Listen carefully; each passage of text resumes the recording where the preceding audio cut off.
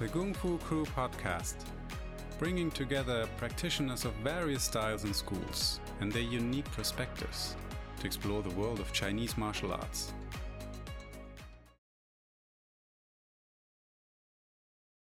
Welcome to the next episode of the Gongfu Crew podcast. This episode will focus on Baguazhang, another of the so-called internal styles of Chinese martial arts, which became famous in the early Republican era at the beginning of the 20th century, mainly in Beijing. My guest will be Carsten Stausberg from Cologne, Germany. Carsten had the opportunity to spend several years in Taiwan, where he learned from Luo de Xiu, so-called Yizhong Bagua, and we will dive quite deeply into the training methods, but also topics that concern Chinese martial arts or traditional martial arts in general. I hope you have a lot of fun with this new episode. Welcome to the Gongfu Crew podcast, Carsten. I'm very happy that you can be here, and I'm very happy to dive deeper into the practices of Baguazhang. But before we do that, maybe you want to introduce yourself so that the listeners know who I'm talking to. Yes, thank you, Daniel, for the invitation. Great to be your guest here. So, yes, for the people who don't know me, which might be many of you, my name is Carsten. I am living in Cologne in Germany, and I have been practicing Chinese martial arts specifically for about 2 decades now, maybe even a little more. But I started my martial arts journey with judo back as a kid, as almost every kid in Germany back then. It was like a 2 or 3 years journey of judo. But then I switched basically to other athletic sports, did tennis and badminton and rowing and basketball and everything a kid would just love to play. And then I only returned to martial arts practice when I was 17. So basically from the age of 17 to now, I continuously practiced different forms of martial arts, starting off with Shaolin Gongfu and Chen Tai Chi, actually. The Hunyuan Chen Tai Chi from Fengzhiqiang. Also studied it here or learned it here in Germany, in Cologne. And after a while, I switched to an Iranian Gongfu style, Kung Fu Toa or Kutekodo, how it was called back then. That was basically my first very intensive training phase, because by that time I was studying and we had a great group of people together, which were all practicing super hardcore, and we're all fully immersed in the practice of this martial art. And but as many of those young endeavors in martial arts end, it was also with this martial art that we actually ran into major problems with the teachers, and had the classic guru martial arts thing going. So that was the first big break for me when I left this group. And then I basically have been switching martial arts forms for quite some time. I delved a little bit into karate, some Wing Chun, before I decided to move to Taiwan.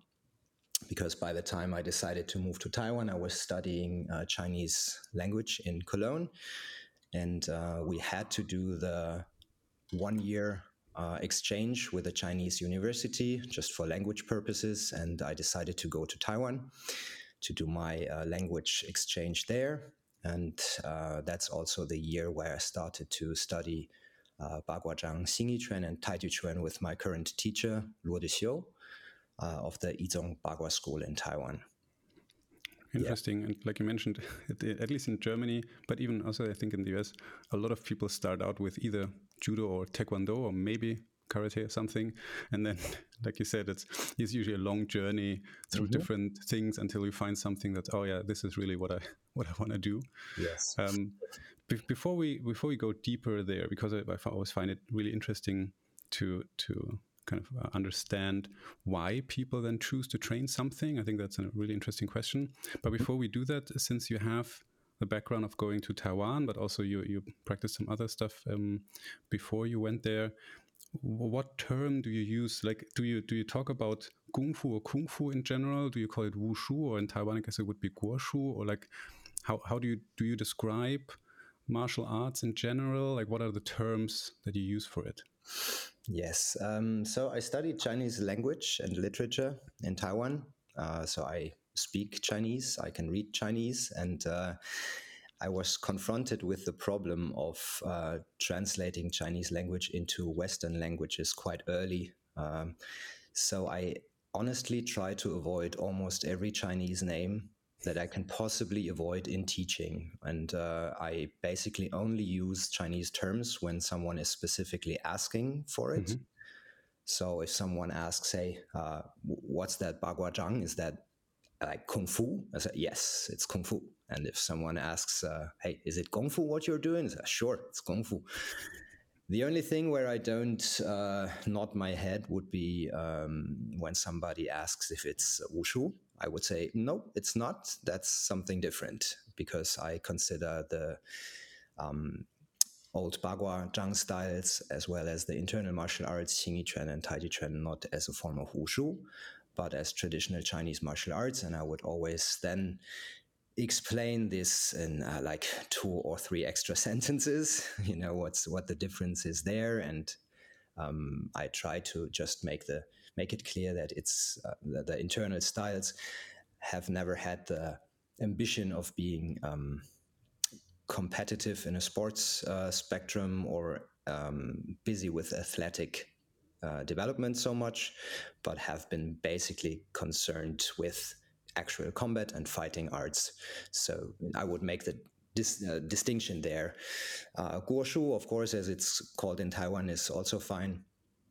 But like I said, I try to avoid Chinese names as much as possible, because it only creates more confusion, and there's a lot which gets confused in Chinese martial arts anyway. So Yeah, because people bring a lot of preconceived notions. I mean, because technically wushu would just mean martial arts, but people, when they hear wushu here, yes. they usually think of the modern kind of performance-based competitive stuff, which is quite different. Exactly. Yeah, interesting. So you already mentioned in Taiwan they would call it guoshu, because that was what the official term was during Republican times, which I mean, it's quite interesting when you actually go to one of the sources, where people speak Chinese, and see what terms they use, and usually it's quite pragmatic. When exactly did you go to Taiwan? So you mentioned you went there because you stayed for more than 1 year in total. I mean, yeah, I stayed for 5 years continuously from 2005 to 2010. And in 2010, I graduated from my university there. And also kind of finished the learning process with Luo Dexiu with a certificate. Okay. Why did you seek him out? Because you didn't train Xingyo Bagua before you went to Taiwan, right? Mm-hmm. So this was new, but there must have been something that told you, hey, I need to find something like that. And I was aware of him before I moved to Taiwan. Of course, I checked out before I went. You have to do this language exchange year for 1 year, and by the time I was planning to travel not alone but with my wife. So we traveled together, and she was already working, and she was looking for business opportunities there. Also willing to do a language exchange. So we had a decision to make if we would go to the mainland China, where I was also looking up for like interesting teachers, or to Taiwan, where I was also prepared for checking out certain teachers that I researched before. And Luo Dexiu was one of the like 3 teachers that I definitely wanted to seek out. And by the time I arrived, I actually started off with Wing Chun, with Lo Man Kam. I did that for like half a year before I finally went to Luo Dexiu's class. Just because it was like an hour away from the university that I stayed. So it was quite a bit of travel to do every day, and the Wing Chun class was just closer. But after half a year, I went there, and I never, and then I quit the Wing Chun and stayed with Luo for the rest of the time, moving closer, of course, after a while as well, and then changing universities. And so it was very convenient in the end. And so that's, I basically I stayed from 2005 to 2010, and I started like after 6 months or so. I started Bagua program of him. What made you make that switch? I mean, it sounds like you put in quite a bit of effort to also then go seek out Lo de Xiu rather than use the convenience. I mean, you said you moved then and you switched to university. So sounds like you actually then kind of build your, I mean, maybe it's an exaggeration, but you built your life around then this practice. So there must have been something where you said, oh yeah, this is it. Sure. Yeah. I mean, Lo de Xiu was really the very first teacher in Chinese, or let's say traditional martial arts, that actually knew his art. He was the first teacher that actually could translate every single movement of your movement practice into actual fighting applications. And he did so in the most efficient and powerful way that I ever felt before. So I was like an immediate, okay, I'm not going to change back to any other guy because he's the dude right now. And also, I mean, in 2005, I would say Luo was in his prime as a teacher, old enough to have all the experience you need to be a good teacher, but also still young enough to be super powerful and agile, which is the perfect scenario, in my opinion, to be a teacher. So not, when teachers get too old, it's like, yeah, they have all the knowledge, but maybe they can't really demonstrate it anymore. Or it's sometimes it's not as it could be. Yeah. To young teachers, you sometimes have all the athletic abilities, but maybe the knowledge isn't as deep as it could be. So it was the perfect time and to arrive at his class. Also mainly because there was already a strong group of other students in his class, but they were quite a bit ahead of me. So they arrived 2 or 3 years earlier. And I was basically alone when I arrived. So there was no other students to connect with. So Luo pushed me quite quickly to connect with the advanced students, which was great for me, of course, because I got the information much quicker than the other guys. Of course, like 2 or 3 years of training experience, but so that was, like I said, it was the perfect match in 2005. Yeah. How old was he at the time, just for reference purposes? I mean, roughly. Like 40, 43, 45-ish, okay. something like that. Yeah, 20 years ago almost now, and yeah, he's in the mid of his 60s. So yeah. All right. Yeah, I think that's a really good point that people often, because I realize this now here as well by also having a small group and teaching makes a huge difference who is part of that group, and like I said, where in the, let's say, development cycle or where along the journey the teacher is at the moment, because people also shift their priorities. Also when teaching, maybe they want to focus on something else in their own practice, and that has a huge impact. And I think people keep forgetting this. Yeah. And they assume like, oh, I learned from a famous guy once he completely mastered the system, but maybe at that point the guy wasn't super interested in basic training anymore. Yeah. And people didn't even get the basics because it was boring for the teacher. So I mean, yeah. What did training look like? I mean, so you mentioned there were some more advanced students, but it was a good group. Like, but what training looked like? So we basically had training 6 days a week. So it wasn't in a temple format or like closed school format, right? Everybody would be busy doing their daytime job. I was studying during the daytime, but then there was classes every night, 6 days a week. And at the weekends, it was twice daily. So one class in the morning and one class at night. I usually joined every class. And the teaching format was quite open as well. So I can't remember exactly, but I think like coaching hours or teaching hours were like 7 to 9 in the evening. But students would arrive at 6 and leave at 10. It was a very open format. And also Lo de Xiu as a teacher is a very relaxed teacher.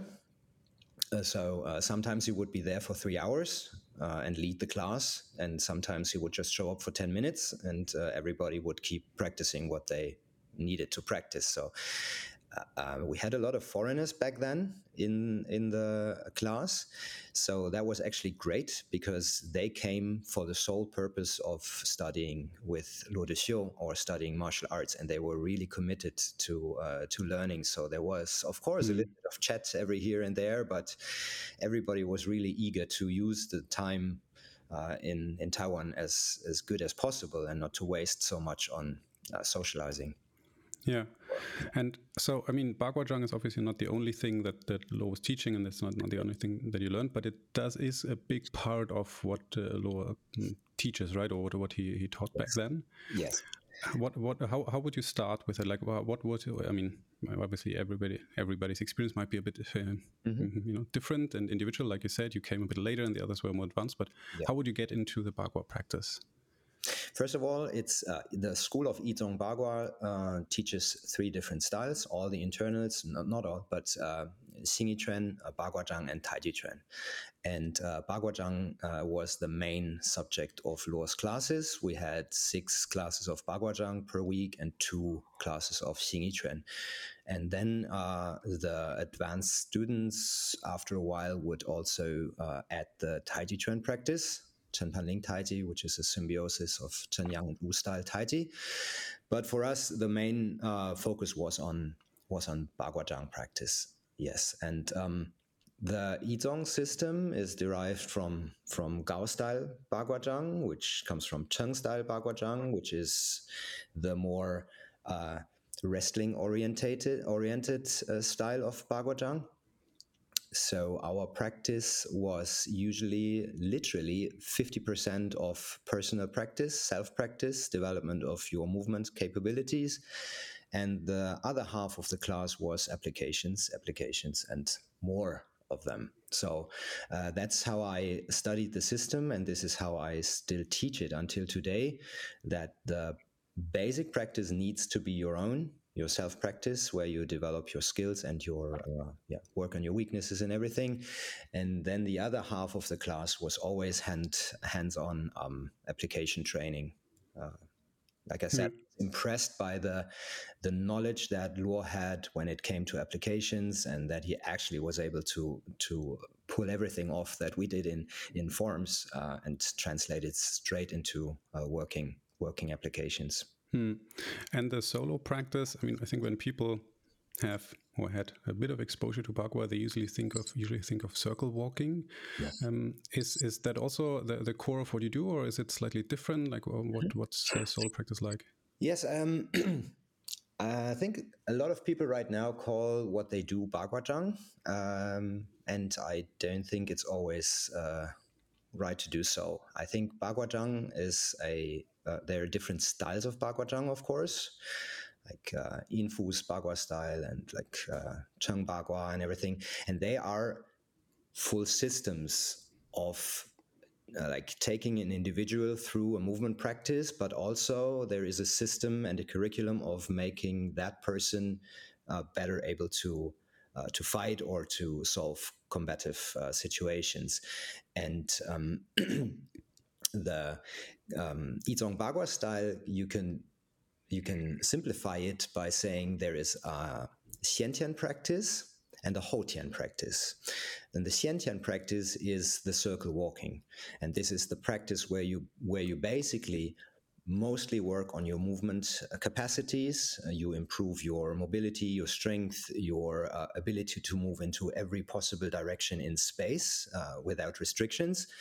And then there is the Houtian practice, which is not circular, but which is done on a straight line.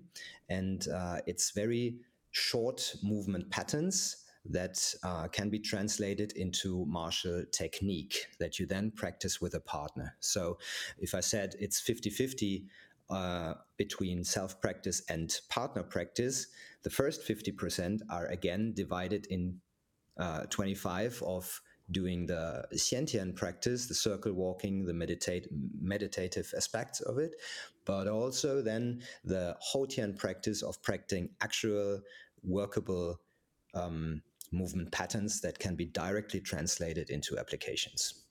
And would you start kind of all of that at the same time, or is it more like this idea, okay, we start with the Xiantian stuff and then you build up to the other and then you have more Hotian and more partner application, or is it always essentially, hey, this is everything there is and let's try stuff out? Is it? Yes, I can't say always, but for me, it would be always at the same time, starting everything at the same time. I don't think too highly of the idea that you should stand for 3 years in Wuji or Zhanzhuang before you actually start to move. I never did that, and I don't believe in the idea. So we start off with basic hand methods to develop an understanding of the proper body mechanics. Then we learn to move our feet while we move our upper body, and then we walk the circle. And of course, then it's already time to learn the first applicable patterns for working with a partner, and then immediately translate it into partner practice. Because sometimes you have a student that sticks around for 6 months, and in my opinion, that student should then be able to have 6 months of experience in working with himself, but also with a partner, and not, I did 6 months of Baguazhang and we basically did Wuji, and now I can align myself to gravity. And nice. So this circle walking, though, maybe we can dive a bit deeper, because I think when people see this, it usually looks very interesting because it's quite unique in some sense, and even in Chinese martial arts, and you already have very different schools of martial arts there. What's the purpose? I mean, why is that circle walking in there, and this, like, what qualities does it build, or what are you trying to get out of this? Yeah, as firstly, it's like in Xingyi Chuan and in Taiji Chuan as well. The main purpose of the self-practice is to develop the most efficient movement possible, to develop what we call whole body power, and then to transfer that power into any direction in space that you can possibly think of. And the circle walking is quite unique to Baguazhang, although there have been circular forms in other Chinese styles as well. But the emphasis is really strong in Baguazhang. And I think for me, in my definition or my explanation, is just that the circle walking was also a sign of the times when Bagua was created. It is younger than Xingyi, it is younger than Taiji Chuan, and the combative situations by the time that Baguazhang was created were also already quite different from the times when Xingyi Chuan was created. So Baguazhang was never really about fighting with spares in a group and moving forward in a straight line to fight the next bad village. Or villains that were attacking your village.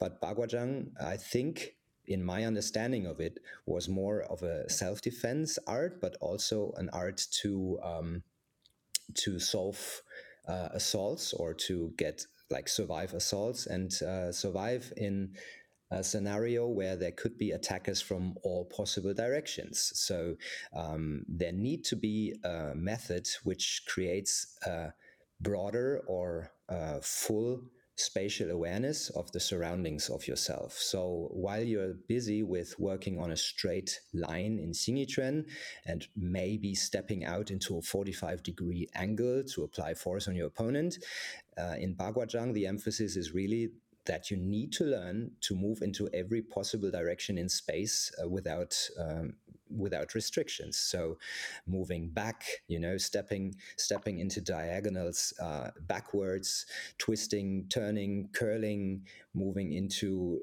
combining curves, straight lines, and arches. That's a super fancy movement compared to what, for example, Xingyi did. And the circle walking just adds the complexity of free space around you, and I think the method of circle walking really improves your spatial awareness, because every repetition that you do on one movement patterns is slightly different than the one you did before. And there's also, the continuous turn towards the center of the circle. It creates torque in your body. It strengthens your core. It's very special. But I think it's basically a sign of the times that the the complexity of possibilities just grew. And I also teach it like that. I think that's a very good point, to consider the context in which these martial arts systems and their training paradigms were created. Because I think this is another thing that a lot of people seem to either forget or I don't know, ignore, which totally makes sense. You know, when you have something that was created for the battlefield, fighting with cold weapons, obviously the mentality and the training was going to be different.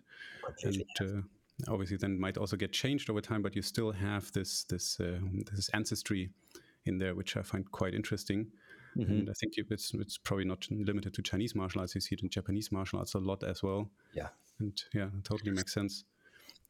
Now, the fighting part, the partner work, you mentioned that this would be roughly 50%, which is nice, you know, lots of partner work. Would that be mainly technique training? Would it be kind of sparring or wrestling, like freestylish practice? Would it be specific exercises like, I mean, in Tai Chi people know Tui Shou, or in Wing Chun it's Chi Sao, like, or in Hungar bridging hands. What would you usually do there? First of all, the practice of practicing with a partner should be progressive always.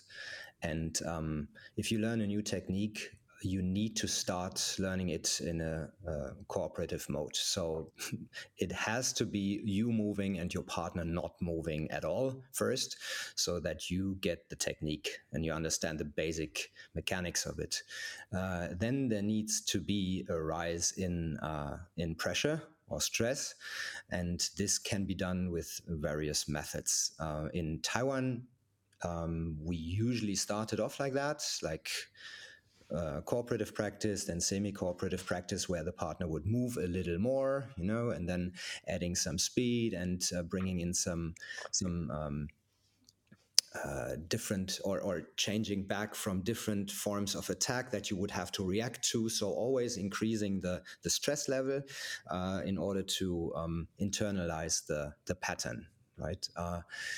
We also have Tui Shou, we have Rou Shou, different versions of it. So that was basically the platform of applying all that you know. You know, you would, of course, when you are in, let's say, the first movement pattern, you learn the techniques of the first movement pattern. But after a while, like after a year, you learned like a dozen, and you also know already quite a lot of applications. So the Tui Shou or the Rou Shou is kind of the foundation or the platform form from where you can play with all the things that you learned.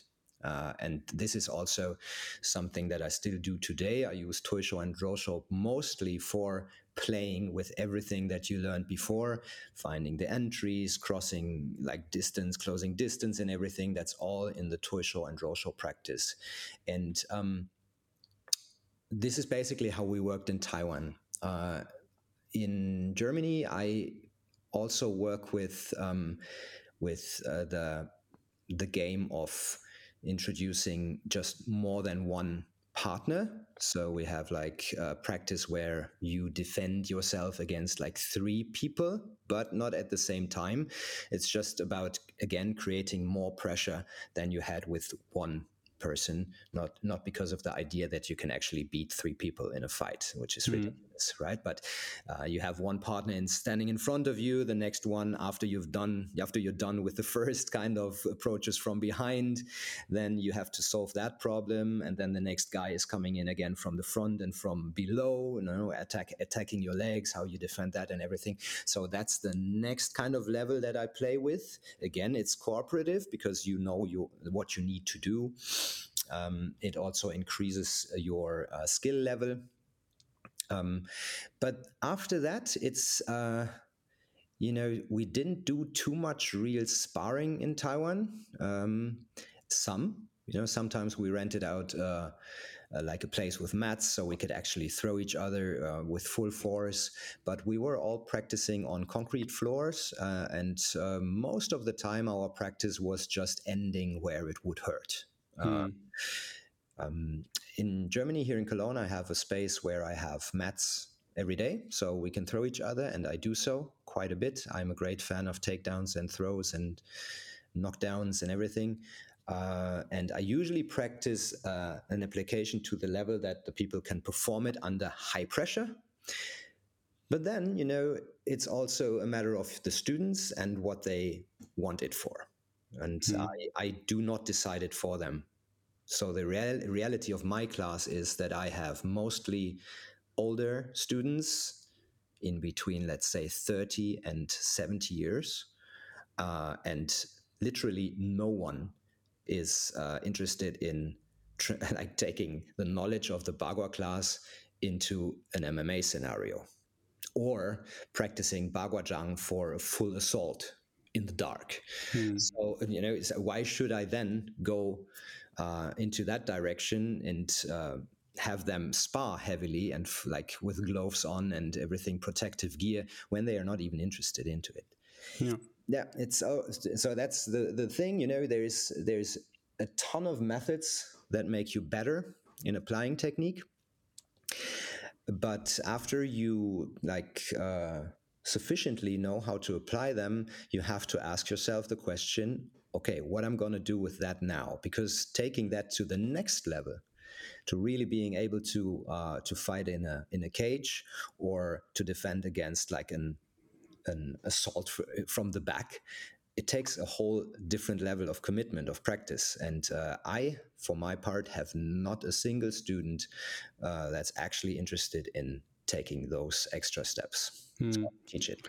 And it probably is not only commitment, but also dedicated practice, right? Because these are very different scenarios. Yes. And this would actually have been my next question, but you already kind of answered it, like the framework, because people then often talk about like, oh, does it work in the street? I'm not sure what street they are talking about, because it's definitely not anywhere here in Munich, where you have where you meet the Thai boxer who challenges you to a duel to the death, whatever.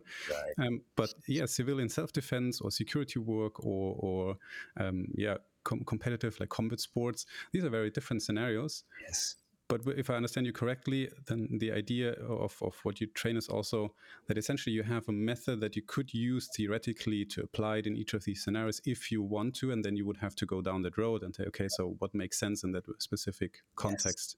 Yes. Yeah, the whole system, like many Chinese styles, is very broad. You have striking techniques, you have takedowns, you have knockdowns, you have all kinds of joint locks, and they all work if it's a good system. They work because they follow biomechanics of the human body. A joint lock works. There's no discussion about it when the lock is performed in a way that makes sense from a biomechanical perspective. But then the scenario might not ever ask for a joint lock because you are fighting with gloves and inside of a ring, or getting attacked from two people in the dark from behind. So a joint lock is not your business.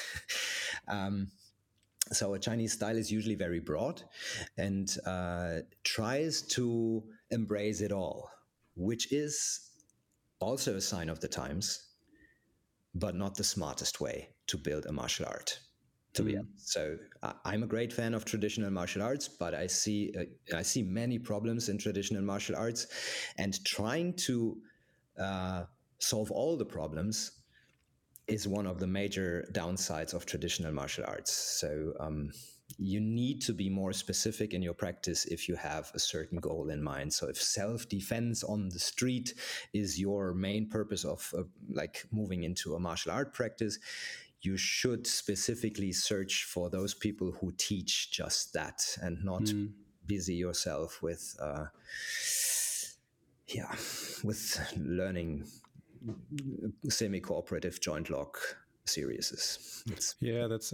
That's quite interesting, because it's one of the unique characteristics of, like I said, pretty much all Chinese martial arts is usually a very big curriculum, so a lot of material to cover, but also it's not a high level of specialization, but rather it's a generalistic approach to physical confrontation, and you get everything that you could possibly need, but if you really want to go deep, it's a lot of ground to cover. Yeah, you have to narrow yourself down. It's Chinese martial arts don't work in a vacuum. It's the same principles of learning a skill that applies to everything else in life. If you want to use it for a specific purpose, you need to get specific, and a style by definition is usually not specific. Some styles are, like for example, Jiu-Jitsu, BJJ is specific to ground fighting or grappling. It's okay. We only solve problems on the floor. Okay, let's say 5% are takedowns, but the rest is like, okay, we want to be able to fight against a person on the ground. And this is already quite specific, but also not really. And it also, to be fair, it developed out of a much more generalistic approach of the original jiu-jitsu, like the Japanese, exactly. which was also interesting. Background. Now, one thing that often I kind of have to ask the question, because it always comes up with internal martial arts, or so-called internal martial arts. What does conditioning and strength training look like? Is it a big part of what you do? Are there specific exercises? Is it frowned upon? Because it is a point of contention for a lot of people. Definitely not frowned upon, because Luo was and is a very realistic teacher. And a martial art should, I think Tim Cartmel, one of my most influential teachers, has a good definition about that. He says, if every human has an innate ability to fight, we all have it. We are like monkeys, and if a physical confrontation occurs, we kind of put someone in a headlock. We sit on the stomach and do the ground and pound. That's just naturally within us, within all of human beings. And if you would just fight people who are weaker, slower, older, or just whatever, or the same level as you wouldn't need a martial art. It's like you could defend yourself quite well with your innate abilities. But then a martial art has the approach of teaching you technique and making your movement so efficient that you could possibly, theoretically, defend yourself against a stronger and heavier opponent. And so does Baguazhang, so does Xingyi Chuan, so does Taiji Chuan as well. So it's all based around the idea of making your movement as efficient as possible and to apply your force against parts of the opponent's body or areas where he or she is the weakest. Right? It's usually the way that a martial art is built, so that you can be effective or efficient against a stronger and heavier opponent. But the moment that you approach or dive into combative sports, where your opponent has the exact same skill set as you, but also is the same weight and the same age, and everything is equally distributed between the two of you, you need additional strength and conditioning training to gain the advantage. So in a traditional martial art, which is not busy with preparing athletes for a competitive endeavor, real strength and conditioning training isn't that important. It only becomes important when you fight in a competitive scenario. Baguazhang itself, the Yizhong Bagua style, has certain methods that should make you stronger, that should make you more mobile, which is usually done by exercises that use your own body in a very low and long way. So by extending your arms extremely far away from your body, you create longer levers, which then pull a little bit harder on your core, which then over time strengthen your center, for example. Then we also have weapon practice that we don't use too much to actually fight with a weapon, but we use a heavy staff or a heavy sword in order to, again, increase the lever in order to make everything harder for your center, in order to then strengthen your center even more. So this is kind of the natural bodybuilding method that is practiced in the Yizhong Bagua style, which is, again, like I said before, a sign of the time, and matter of context, because there was no gym back then where people could jump on the rowing machine to improve their cardio, or like do heavy bench presses in order to become really stronger. And Chinese martial arts systems also basically follow the same methodology of, if you want to get stronger, you just add volume all the time. You practice 2 hours a day and you want to get stronger, practice 3. All right, it's and there's not many other variations that you could traditionally use to really to reach that goal of becoming stronger, more conditioned, and fitter in general. So again, to get back to your questions, yes, we have methods which are basically built for improving your strength, which is mostly the strength of your core and the center.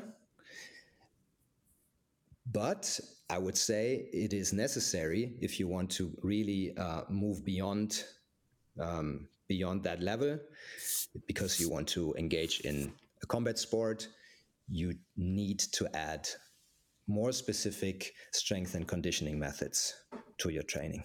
Yeah. And I mean, it won't hurt, right? That's what usually gets me here is, I guess, some people also don't recognize the strength training that is built in, because like you said, people use heavy weapons or other stuff, and it doesn't look like strength training that we know, because we're very accustomed to using barbells or kettlebells or stuff like that. But I mean, you now have also a wealth of knowledge, and you have interesting tools for specific strength development coming from other sources. And a lot of people I talk to, they say, I mean, some people use clubs or kettlebells or bodyweight exercise, just depending on also what they like and what fits in with their practice and supports the stuff that they what's do available. Yeah. What about health? I mean, how does this feature in? Because this is also one of the things that gets me. Like, I mean, strength training can also be healthy. Obviously, it's not the only part, but this can also be a part of health training. Yes. And this is something that seems to be really important to a lot of people, especially in internal martial arts. What does health training in Baguazhang look like? Is it just that the training itself is focused on healthy practice, or is it something additional? Is it? My definition of a martial art, not a definition, but as I said before, a martial art should be busy with making your movement as efficient as possible. Efficient movement also always involves full range of motion. Efficient motion always means enough strength for the tasks that you want to do in your daily life. And enough conditioning, involves to be able to move up as many flights of stairs that you need to. So health, I would say, is not a traditional goal of martial arts practice. At least in my understanding, a martial art was busy with practicing for martial endeavors. But if you practice a martial art which is based around healthy biomechanical movement patterns, it is healthy to practice it.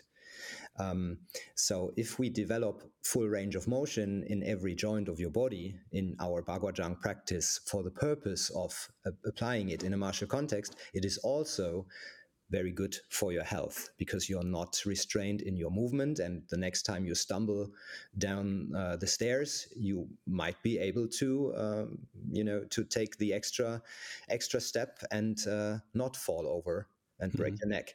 So in this regard, it strengthens your body. It makes you more mobile.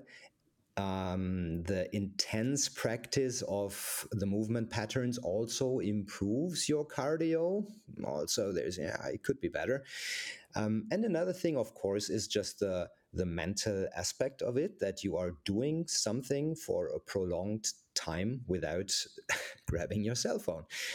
It sounds ridiculous, but if you engage in circle walking or in your Taiji form, and the Taiji form takes 45 minutes, or your circle walking takes an hour, it's full focus on one task, which is something that nowadays is really, really hard to find. And so, yes, I think practicing Baguazhang can be super healthy. Practicing Taiji Chuan can be super healthy if done correctly, but it wasn't the original purpose of the martial art. And I guess you already connected it also to, mental health, maybe too big of a term, but there you have the aspects of, you already mentioned in the Xiantian practice, like meditation, things like that. That would also be interesting to understand. Is this a separate practice within Baguazhang, that you have specific meditational practices or introspection, or is it just baked into the entire training program? I wouldn't say there's any introspective practice, like really sitting in front of a wall and basically experiencing the experience. No, it's linked to martial abilities. So I wouldn't say it's a meditation, but it's a meditative practice. And this is due to the fact that humans learn better if they focus entirely on the tasks that they are doing. And just as Taiji Chuan, Baguazhang is also practiced in a little bit of a slower fashion, so that your mind is actually able to follow your body's motion. So the mind-body connection is strengthened through the meditative character of the practice itself. For introspection, I wouldn't go to study Baguazhang or Taiji Chuan or any other martial art. That could be done in a different scenario in a much more effective way. Which again goes back to the generalization or the specialization of what you want to train for. And you know the game. In the 90s, everybody was like putting out phrases like, Kung Fu is life and life is Kung Fu. And you can, if you understand Kung Fu, you understand life. So come on, guys. That's just entirely bullshit. And of course, when you are practicing martial art like we do now for many decades, you can link all the experience that you have in your life, your spiritual development, to your practice, and then your martial arts practice becomes a self-practice, and it gets much more deeper. And a martial art for me nowadays is not about being a better fighter anymore. It's my self-practice, where I can link all the aspects of my personality and my history and my background, and it's all in there. But it wasn't there from the beginning, and it wasn't the goal. So right now, when I practice my circle walking, it is also a meditation. It has become a meditation because the movements anchor down a lot of my personal experiences when I practice it. To start off with, if a student like in the first week would ask me, am I doing actual meditation here? So no, don't even think about it. It might become one at some point in your practice, but hey, we're not a religion here. I don't know anything about your experience. It's entirely yours. And of course, if martial arts becomes your self-practice, your personal way of experiencing the world, that's amazing. I hope it happens, because martial arts are just great for that. But they are, again, not built specifically for this reason. It also goes back to this idea of, I like the idea of self-practice, that you build your own practice of movement, of fighting, of whatever you also want to do with it. But like you said, it's not highly specialized on just one of those things. It's all in there. Yeah. But also, you mentioned your teacher being in his prime, like Lo Xu being in his prime. I guess also the practice changes over the years, and then also the teaching also changes accordingly. And I think this is something that needs to be taken into account. Definitely.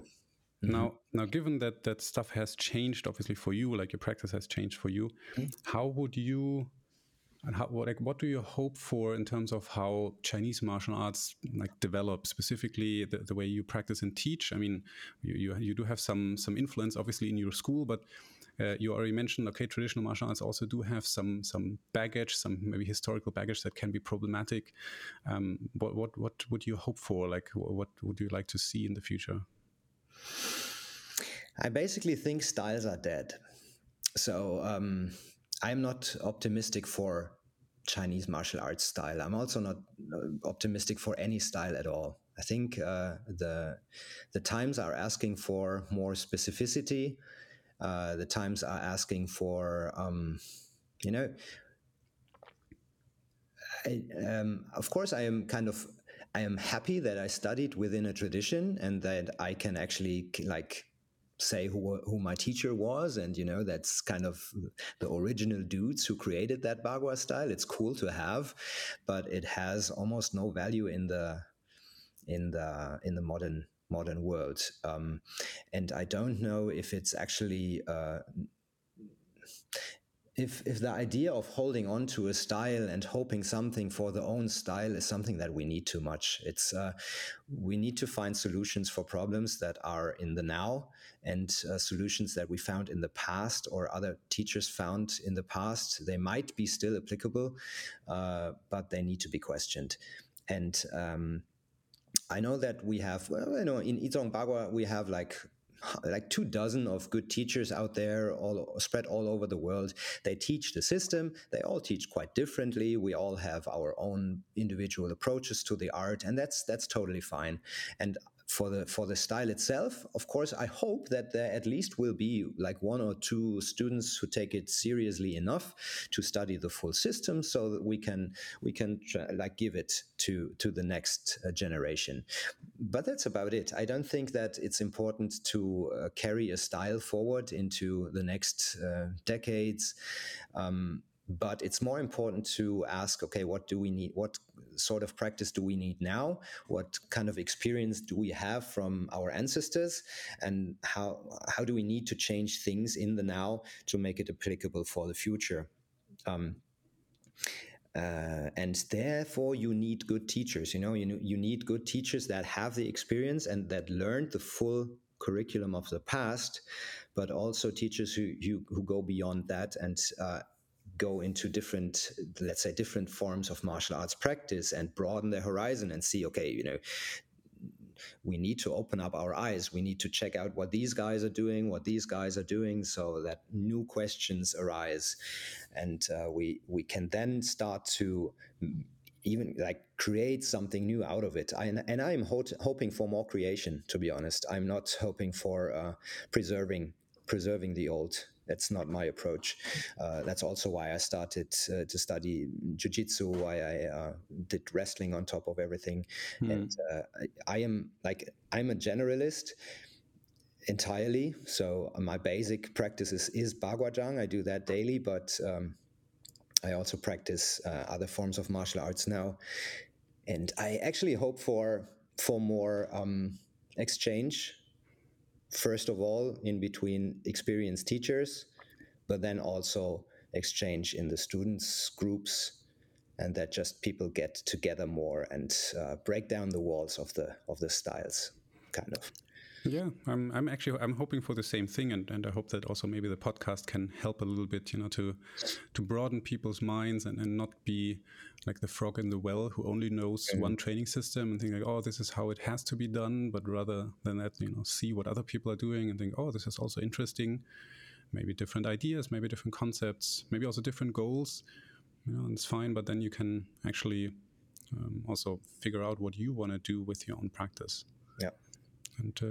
And my thought is still, I mentioned this in a couple of other episodes, that maybe in the second season of the podcast we will have something that I haven't seen done much in podcasting for martial arts, where actually different practitioners and teachers actually talk about the same topic and share their perspectives. I really hope that we can pull off something like that, because I think this is where the true value will be. Yes. Yeah. Maybe you can also do a podcast with multiple guests at one point. It's exactly actually a discussion can evolve. Yeah. Yeah. If you're up for it, always sure. Cool. We also started this for a kind of we had a first shot on a collaborative format with Nabil recently in Cologne. You know about it, so where we met for the first time, and I think it was a good start, and we want to build on that. I also have exchange with great teachers from other areas of martial art, and this is amazing to find people. It's great to be the frog in how did you call it, the frog in the well. Frog in the well. You need people who are the frogs. You need the in-depth knowledge. Otherwise, there can't be no true exchange. It's you need the experience, but these people need to get together. and find new ways. I still, the thing that drives me most these days is still that I want to get people into martial arts practice, and I don't care too much about the style that they actually do, because I love martial arts practice so much, and I can just recommend it to everyone to start martial arts at some point, no matter which style, no matter what. You will make your own experiences in your style. You might switch styles at some point. It doesn't really matter, because despite making you fit and healthy and maybe improving your self-defense abilities, martial arts is a great platform for your own self-practice, your meditative practice, your self-development. It's just amazing, and it's hard to find it somewhere else. And I basically hope for that more than my personal school to grow. Let's say that. I am always happy when I see young people coming in, when I see the fire in their eyes, and now we're doing like this, and this is amazing, and yes, I know that I've been the same, and it's great, and let's just go from there. And wherever you start, it's a great starting point, and just dive straight into your martial arts practice. That's what I try to facilitate these days. Nice, and I think that's a perfect ending for the episode. Thank you for all the insights. It was really interesting for me as well. And like I said, I hope to have you back maybe for some group discussions in another season on some of the hot topics in martial arts in general. Yes, it would be great to do that. Thanks for the invitation again. All right, thanks for being here, and see you soon. See you. Okay, dann mache ich hier mal Stopp. Thanks for listening to this episode. I hope you had a great time. The next episode will air next month. And until then, feel free to check out our Instagram account, where we also feature some of the people we talk to, other practitioners and teachers of Chinese martial arts, and anything else that might be interesting in the world of Gongfu. Thanks, take care, and hope to meet again.